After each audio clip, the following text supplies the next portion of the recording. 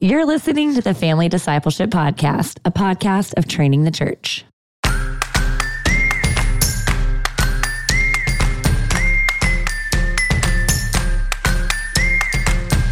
As you learn to think more deeply about who God is, because God is eminently lovable, the greater understanding of who he is and how his world works will actually grow you in your love for him.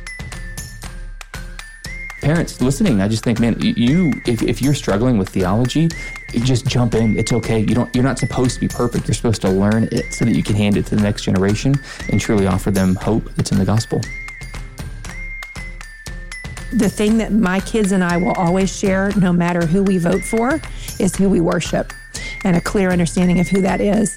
And so this is why I think it's critical for us to think in terms of these historic categories.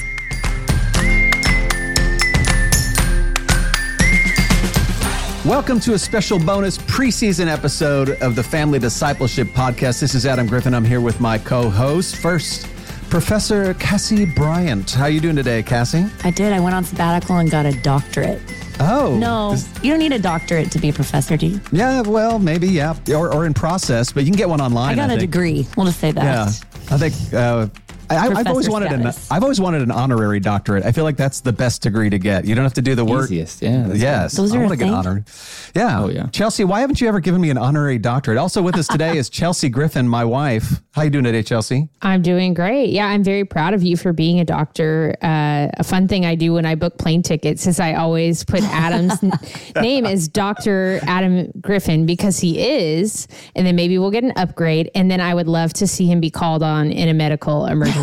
Like if there's a hijacking and the hijacker gets stabbed, they'll be like, is there a doctor? And be like, I saw one on the manifest. Adam Griffin. And then it's Chelsea delivering the baby on the plane. That's great.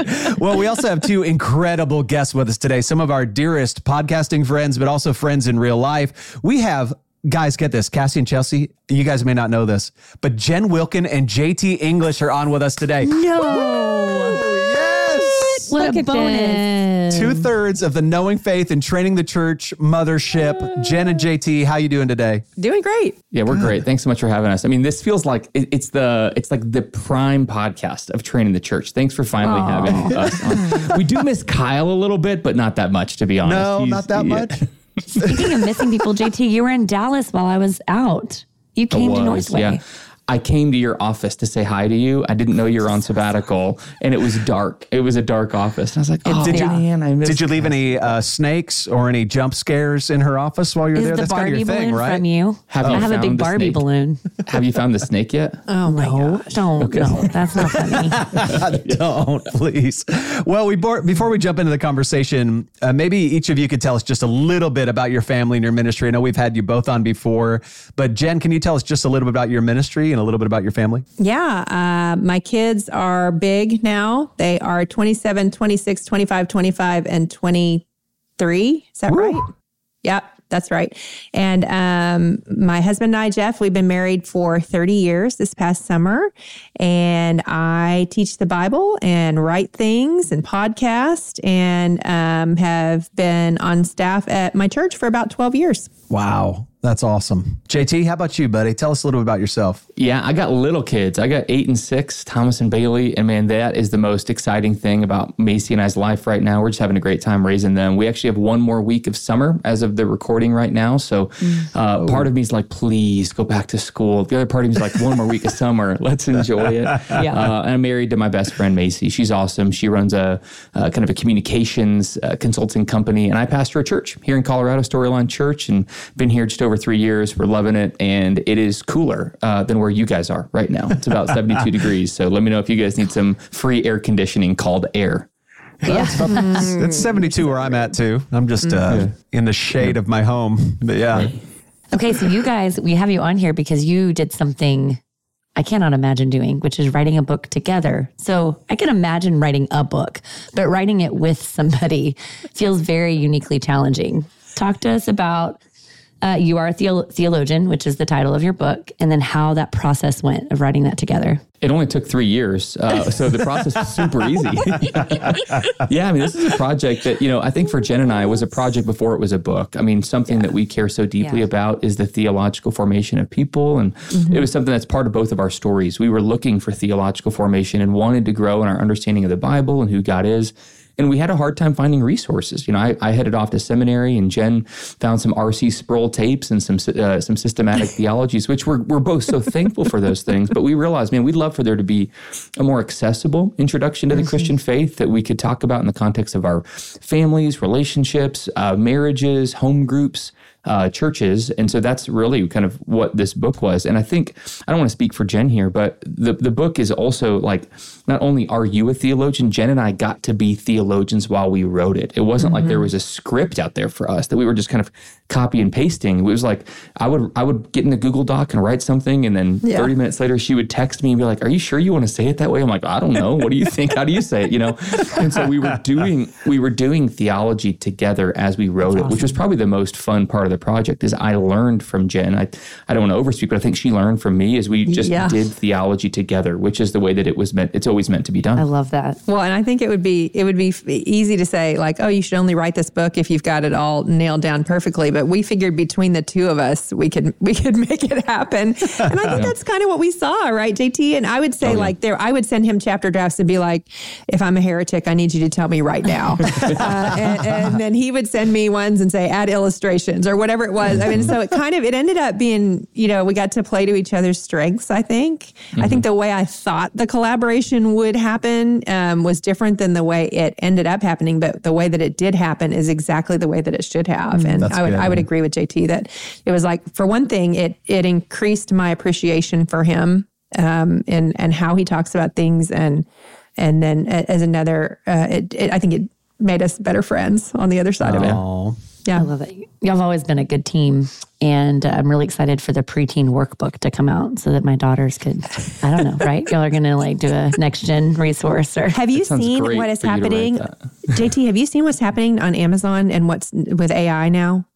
No. We have no fewer than 16 fake workbooks associated with the book. So I'm sure your preteen workbook can be generated by someone who's not JT and me. Yeah, are you listening? Terrible. Yeah, I'm sure they are. Terrible. Yeah. Well, JT, in the introduction of the book, it says, "We have historically not done great at transferring our faith from one generation to the next. Why is this happening? What's the root of the problem from your perspective?" I think there's probably two parts. One is, I think, kind of more historical, and one is contemporary. One is we've really relegated what we thought theology was to more academic disciplines. Universities and Bible colleges and seminaries, and for people who have professional ministry roles like pastors or women's ministers or directors even. So we've kind of said those people who are going to do this professionally are going to earn degrees, and they're going to have to go somewhere to learn this material. We've created really a kind of amateur and an academic divide, you might say. So, and that's been unfortunate. But I also think in a contemporary sense, we're now not even inviting kids, and I think this is important for this podcast, into the identity of being theologians, right? Like one of my favorite things in my church or in my home is my kids asking the same questions that we ask in the book. And showing even a 6 or an 8 or a 4 or 14-year-old, you're meant to ask these questions of who is God? That's good. What is he like? And who am I? And wait a second, why is my relationship at school not going well? Well, it's because the world's broken. And so they're asking, those are theological questions. Those aren't sociological questions only or relational questions. They ultimately have their root in theology. So we wanted to help. And this is a resource that we tried to write at an 8th grade reading level so that parents could even read it with their high school, middle school kids and help them begin to develop categories early in life and kind of get handles early in life about what is true about themselves, the world, and God. That's awesome. Also, in the introduction, you guys make an important distinction between converts and disciples. Jen, can you kind of speak about that distinction and why that's important? Yeah, we're riffing on a Dallas Willard quote where he says that the mission of the church is not to make converts and let discipleship happen. It's to make disciples and let converts happen. And I think this is an incredibly important concept for parents because so often I understand Christian parents to see their primary goal is to make converts, and you're actually called to disciple.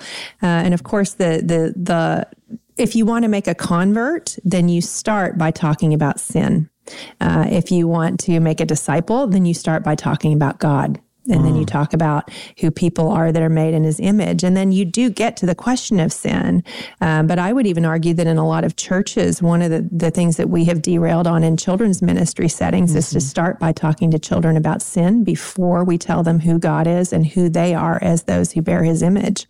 And so I hope that this book is a help even to parents who are trying to find their bearings on how to order their thinking in theology. We should be able to ask the hard questions, but we should understand that the hard questions work best when asked in a particular order. And so when you think about making a disciple of your child, it means that you train them into what is true and good about God, what is true about them. You educate them into a Christian worldview without pushing them toward becoming a Christian. You show them what is beautiful, and you show them that you believe it to be beautiful in the way that you live your life. And we cannot transmit to our children what we ourselves don't know. So the significance of understanding the historic beliefs of the Christian faith is huge in the life of a parent, and understanding that you cannot convert your child. I'm sure you guys have talked about this a ton on this show. What you can do is point them toward what's true and beautiful. That's right. That's good. Thank you for that. Already making me cry. Get your tissues. I know. Okay, Jen, you talk about something interesting about an assumption that all contact with the Bible is good contact. And you say that this is a flawed premise. Can you explain that a little more to everybody? Yeah. So, I've talked about this for years, and we dropped it into this book as well because it's so important in the way that we are training our kids, certainly in the context of this space, but in the church, the way that we have trained people to think about the Bible. If we view the Bible as something that opens itself up to us simply because we've been obedient to open it up, then we've misunderstood fundamentally, first, what a book is, but second, the way that the Holy Spirit communicates truth to us. And sadly, within Christian subculture, a lot of the ways that we have been trained to encounter the scriptures are actually, in many cases, hurting our understanding instead of helping it. We've been trained to read the Bible as a book that is first and foremost about us, or we've been trained to read the Bible as a magic 8-ball that we shake when we need to answer an important question. And so we have a very pragmatic approach to the scriptures. It's something that solves problems for us instead of something that gives us a vision of God high and lifted up. Not only that, but we're so conditioned into a devotional approach to the scriptures that any different way of thinking about them is seen as being antithetical to our feelings.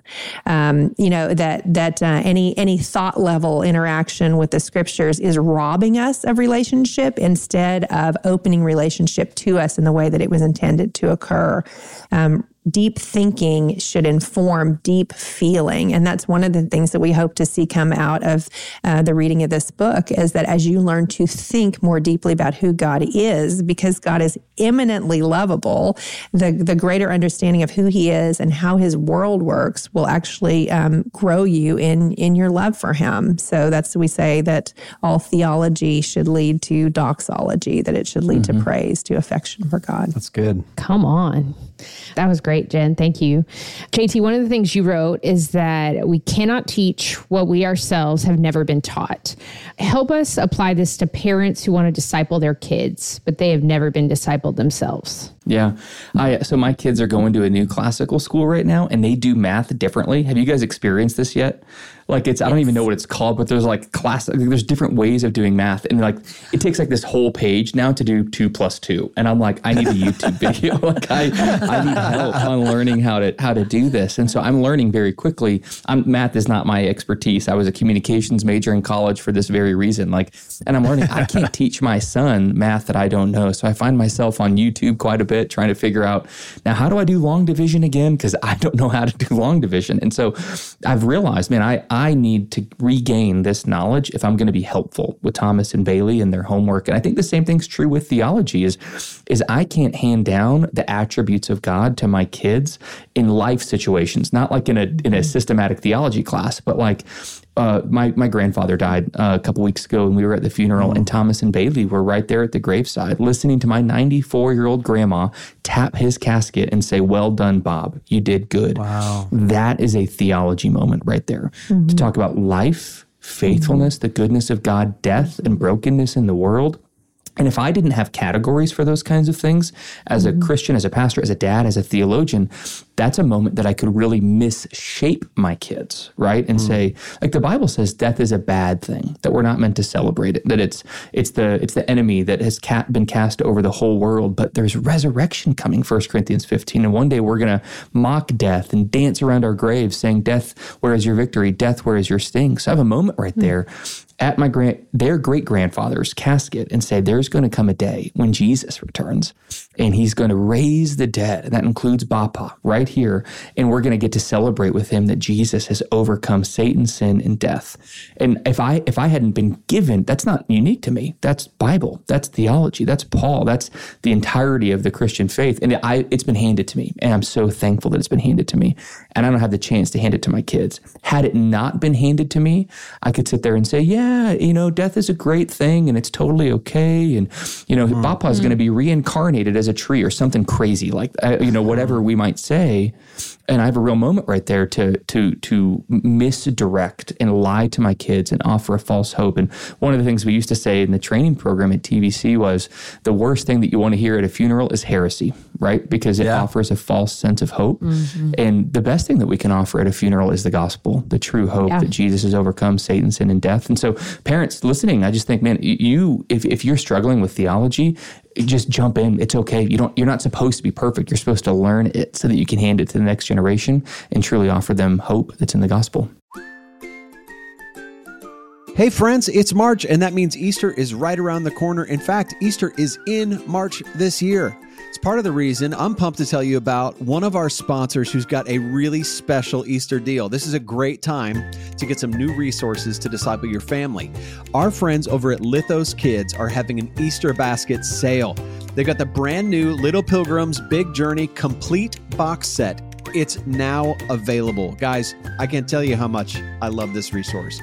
If you don't have it, you need to go check it out. Kids and parents have loved reading about Bunyan's beloved tale of Christian and his adventure to follow the king's path to Celestial City. And now you can get all 3 books in one box set, along with a map, and it comes with a coloring book, and the whole thing is just $60. You can use the code FAMILY10 to get 10% off your entire order at Lithos Kids right now. So what a great discipleship opportunity. To find all this, go to lithoskids.com, see all the items in their Easter promo, including their new release, The Parables of Jesus, and the Kingdom of God Bible Storybook. Guys, we love Lithos Kids. You're going to love them too. Go check it out today, lithoskids.com, and remember the promo FAMILY10 to get 10% off your entire order.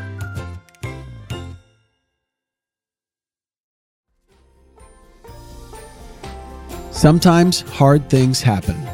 Sometimes they happen to children. When God Makes Scribbles Beautiful is a beautifully illustrated book that helps kids trust that God can take their hard things and use them for good. This picture book imagines that the hard things in a child's life is a scribble following him everywhere. Readers will journey through God's promises from the Bible, inspiring hope and faith in God's good and redemptive plan. Hard things don't always go away, but God can turn them into something beautiful. Available at beautifulscribbles.com. Download a free parent connection guide and printable scripture cards.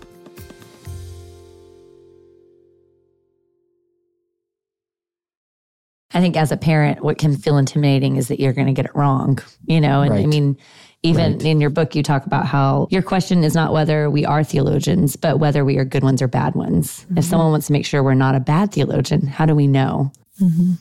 Well, Just ask thankfully... Jim.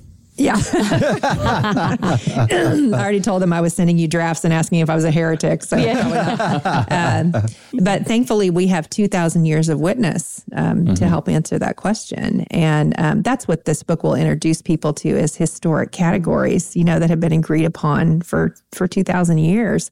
And I do think that, we live in such an individualized day and age that we forget that Christianity pushes against that at every turn. And part of the ways that it pushes against that is by this rich deposit that we have of other believers who have thought hard about the scriptures, who have battled for shared truth and said, no, this is a first order issue. This is a second order issue.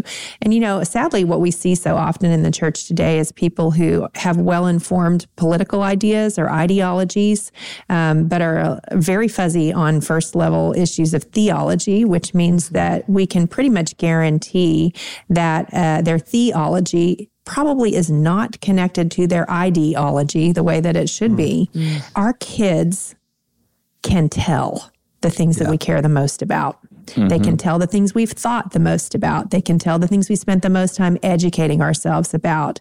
And if you look at the massive disconnect that is currently happening between my generation of parents and their children, you can know that the children, even within the church, I would say maybe in particularly within the church, are seeing the distance between a parent's education on secondary or third level issues and their education on first level issues. The thing that my kids and I will always share, no matter who we vote for, is who we worship and a clear understanding of who that is. Yeah. And so this is why I think it's critical for us to think in terms of these historic categories. I will say something that also when we get it wrong, it's okay to go back and, hey, kids, I said this the other day at grandma's funeral or wherever, and I was mistaken. Actually, this is what I really want you to take away from that moment. To say grandpa's not an angel. Grandpa's like, grandpa That's what I was going to say. God. Yeah.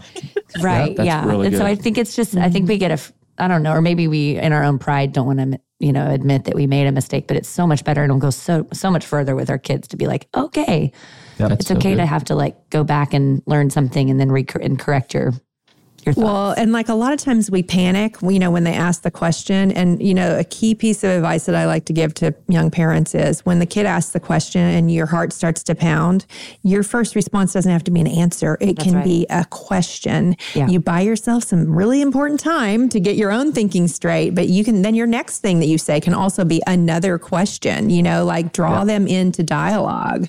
And that's really what we're all wanting is to have a back and forth with someone, to be able to try out an idea and have someone help us shape it into the idea that it should be.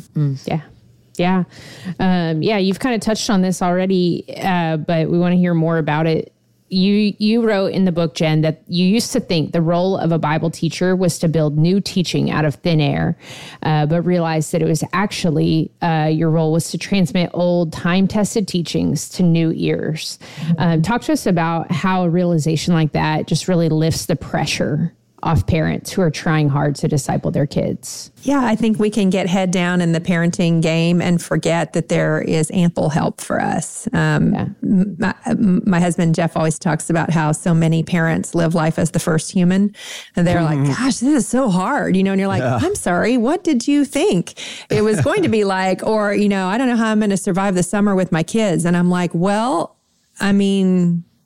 people are not, you're not threatened with famine or wild bears attacking you. I think you're going to be okay. Yeah, we're not it's not the Oregon Trail. And so I do think that we forget, and I say that lightheartedly because I do think there's so much comfort to realize, actually, I'm having a pretty normative experience of what it is to be a parent and to be a Christian parent. And so if I were to, instead of strain my eyes forward into the unknown, if I were instead to turn my gaze over my shoulder and look behind me, I might find that there's a great cloud of witnesses who's testifying to the faithfulness of God to all generations. Yeah. And those are the things that we're to pass on to our children. One generation will tell the next, of the glorious deeds of the Lord. And some of us are more intuitively good at that out of the gate than others. But that doesn't mean that all of us can't dispense of that responsibility with our children in a way that we can stand before the Lord and give an account for. So that I would say, writing this book, I kept thinking, JT was saying, this is the book that I wish that I had had. And I would say the same thing, but it's also the book that I wish that I had had as a parent, whether my children were too young to sit and read the book with me so that I could get my own story straight to at least have the conversations. Yeah, that's good. In the book, you guys define a disciple as somebody that's a theologian learning to be a Christian theologian, a person with words about God, learning to have true words about God, and then to live in light of them. Now, in JT's story, that took a big leap for him during seminary. And in Jen's story, you started by reading systematic theologies. But you also say in the first chapter that one of the greatest misconceptions about theology is that it's something learned in a classroom or through reading a book, even though that was part of both your stories, that Christians, you say, do not merely learn theology, they do theology. So JT, I was wondering if you can help us understand, how do we do theology in the way we're raising kids? So you guys kind of have these stories of like, mine was seminary, mine was books, but you're also saying, hey guys, that's not the only way that we do this. Obviously books are good, seminary is good. I want to talk about the church here in a second as well, but what about just in the household? How are parents doing theology with their kids? Yeah, this is one of those texts where I got from Jen. Jen actually texted both Kyle and me, and she like, is this verbal? Like, is this accurate to say it this way? Grammatically accurate. I still don't like it, but I'm on board now. I like that I assume you put the caveat in there, Jen, that says, while Jen does not like this statement, which is what the book reads now, which is so great. Yeah. I mean, so last night I'm putting my little girl Bailey to bed, and I forget the exact question she asked, but she has like this little, her sheets are like princess sheets, and it's like a little pink, quilt cover, and she's getting all tucked in, and I'm praying for her and getting her water, and I lay down, and I forget exactly what she said, but it was something along the lines of like, who provides things for us? Like she was, who gives us things? And I said, well, who do you think gave you these covers? And I think she's going to say me, because I bought them, right? and I'm like, who made this? And she goes, God made this. God made everything, because that's a truth that our church teaches, is one of our foundational truths. And so it's even, I just want to encourage parents, it's even in those small moments. This isn't, theology is not relegated to sermons or to Bible studies or to home groups or to youth group. It really is every single moment. If you're teaching your kids about money, this isn't just about finances and economics. It's about, this belongs to God, and we want to be good stewards of this. Or you're on a walk with your kids, or going to the zoo and you see a dog or an animal. Who made our dog? Or so I just think, parents, I would encourage you to not capture every moment. We're not asking parents to be weird and like, hey, kids, we're doing theology now. We're at the zoo. It's not that. It's just providing them Christian categories for all of life, whether they're standing by the graveside of a great-grandfather, or they're thinking about how they treat their body with food they intake, or whatever it is we're wanting to encourage them. Theology is all about truth. We want our kids to be based in truth, to be grounded in what's real, who God is, who they are, why the world's broken, how God's making things right through Christ and through the Spirit. And so we can't ever not be doing that. Even like coming home from a baseball game, I'll tell you just one more last quick story for me that I just blew it as a parent. I have like committed myself to not be the sports parent, because I'm a pretty competitive person. I'm like, that's not going to be me. And Thomas, I was Thomas's soccer coach, and he had like this terrible game. And I had this moment of him getting in the car, and I was expressing disappointment and frustration that my 8-year-old isn't on the Olympic soccer team yet. You know those moments, parents, where you're like, why do I care so much about this? And I had 30 seconds of just kind of like, why didn't you run faster? And why'd you kick that ball out of bounds? And here's doing theology. It was me realizing, JT, you're being an idiot. I turn around and say, Thomas, I'm so sorry. That's not what I actually believe. Can you forgive me? That's not what Dad believes about you. Mm-hmm. That was sin. You're my son, and I'm proud of you. I love doing that. Like, that is doing theology. It's just living the Christian life as best you can with your kids. That's so good. Now, I know both of you guys are passionate about how people develop their theologies. That's why you guys wrote the book, and you guys are also huge advocates for the church. A lot of our listeners aren't just parents, they're church workers who work a lot with families. I would love it if maybe, Jen, could you cast vision for, if you're writing this book to, a reader, but how would you love us to see churches developing theologians in a local church setting? What would that look like in a perfect world? Well, first of all, it doesn't take a perfect world, because JT and I have gotten to do this in an imperfect world for some time and seen the great benefit of it. And we've seen when you start to have these conversations, in the local church setting, how it rolls out from the space where the conversations are happening into all of the other ministry areas in your church. It means you think differently about the order in which you teach concepts to children in children's ministry. It means that you think differently about the way that you talk about identity questions when you're talking to middle schoolers. It means that you think differently about the songs that you're going to sing in your service. It means you think differently about the nature of the gathering. It's not a place for me to have an individual moment with the Lord, although I might, but the whole purpose of it is to remind me of something bigger than myself, that I'm saved into the church. And so when we start to think in those categories, it's going to shape the way that we do church, not just the way that we live our everyday lives. And the way that we do church matters a lot. And so I would say that the reason we wrote the book the way that we did, with discussion questions at the end, is because we know the value of just gathering a group of people and having these discussions with each other. This book is going to be a conversation starter, but it's not going to be a conversation finisher. It's a jumping off point. And, we can point you to additional resources to extend the conversation, which you will need. At some point, you're probably going to need the 300-page textbook or access to those ideas through, like the cassette tape ministry of R.C. Sproul. But whatever it is, you have to start the conversation somewhere. And really the best place to start it is in the community of believers in which you're a part. It can happen in just a random book club group, but ideally these ideas are going to inform the way that the people of God come together and know how to relate to God and to one another. Awesome. I love that. So y'all's book covers a list of Christian doctrines like the Trinity, Scripture, sin, Christ, the church. How do you guys think that a list of doctrines in this book might be a blessing to moms and dads as they disciple their kids? I mean, doctrine ultimately is trying to answer life's biggest questions. And so these aren't categories that we said, what we think would be really helpful? These are the questions that everybody asks. So, for example, when you think about the doctrine of the Trinity, we're talking about who is God? Is there a more fundamental question than understanding who God is? Or another question, who are we? That's the doctrine of humanity. What does it mean to be an embodied image bearer meant to reign and represent God on his behalf? Or what went wrong in the world? Like every worldview has to answer that question. For Christians, that's the doctrine of sin.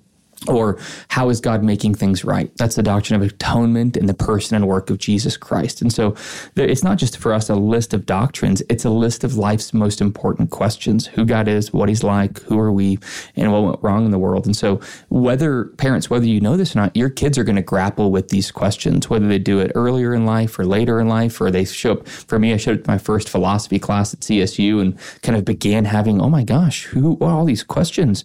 And so this is really meant to kind of be a grounding, not in terms of like apologetics of like how old's the earth or secondary and third tier things, but really life's most fundamental questions. My favorite chapter in the book, I thought it was going to be my least favorite, is the last. Where's everything going?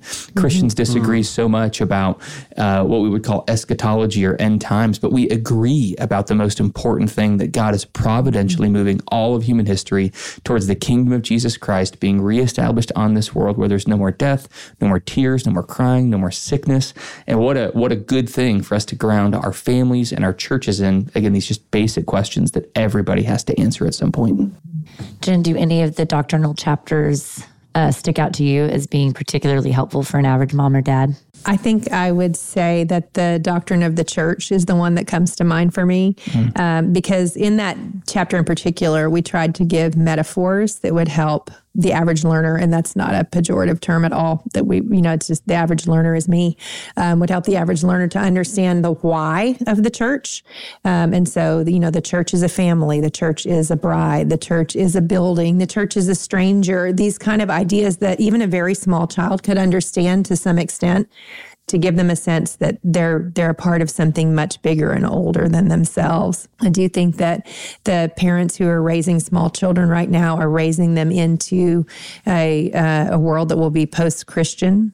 And so if these children are going to stay in the church, and I believe that that's very possible for any of the parents who are listening, they're going to need to understand the things that have united us throughout the centuries. It will not be a question for your children of how they feel about the worship style. it will be a question for your children of whether the God that is preached is the God of the Bible, of whether the way that humans are viewed is the way that God views humans. And so I just can't think of a greater gift you can give to your children than a historic Christian faith.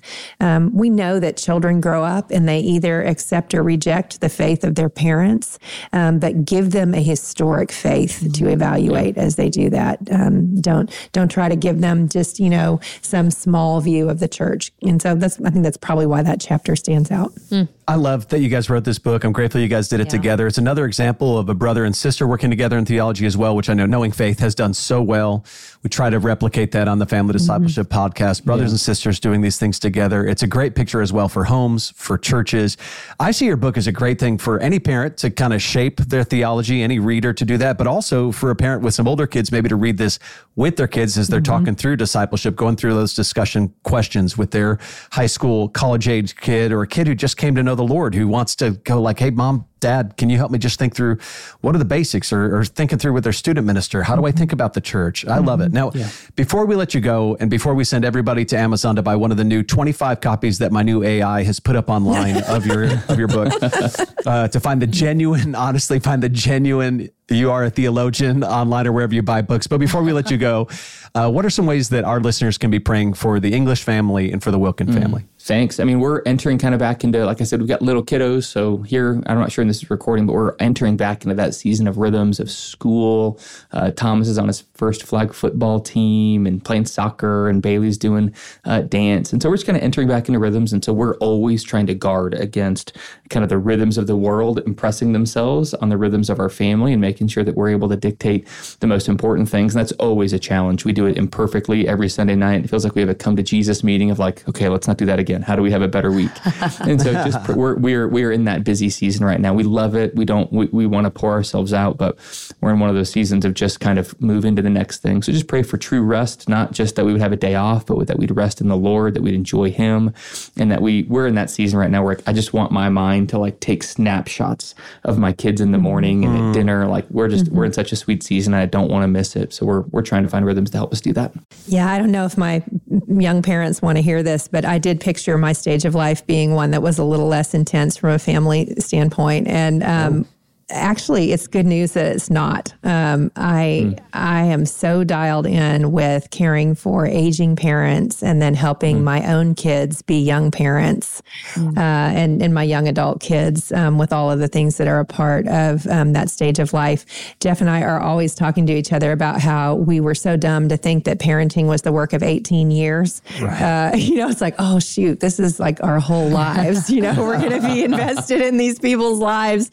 But also, I think just feeling the great responsibility, the debt of gratitude toward my parents and Jeff's parents, and wanting to make sure that we're not so busy taking advantage of the freedom of an empty nest that we forget to pay that debt that we owe of honor to his parents and to my parents. So that's taking up a lot of our time, and we're thrilled about it. So but we just like in the earlier stages of life, we too need prayer that we would keep our focus where it needs to be. Well, I'm grateful for you too.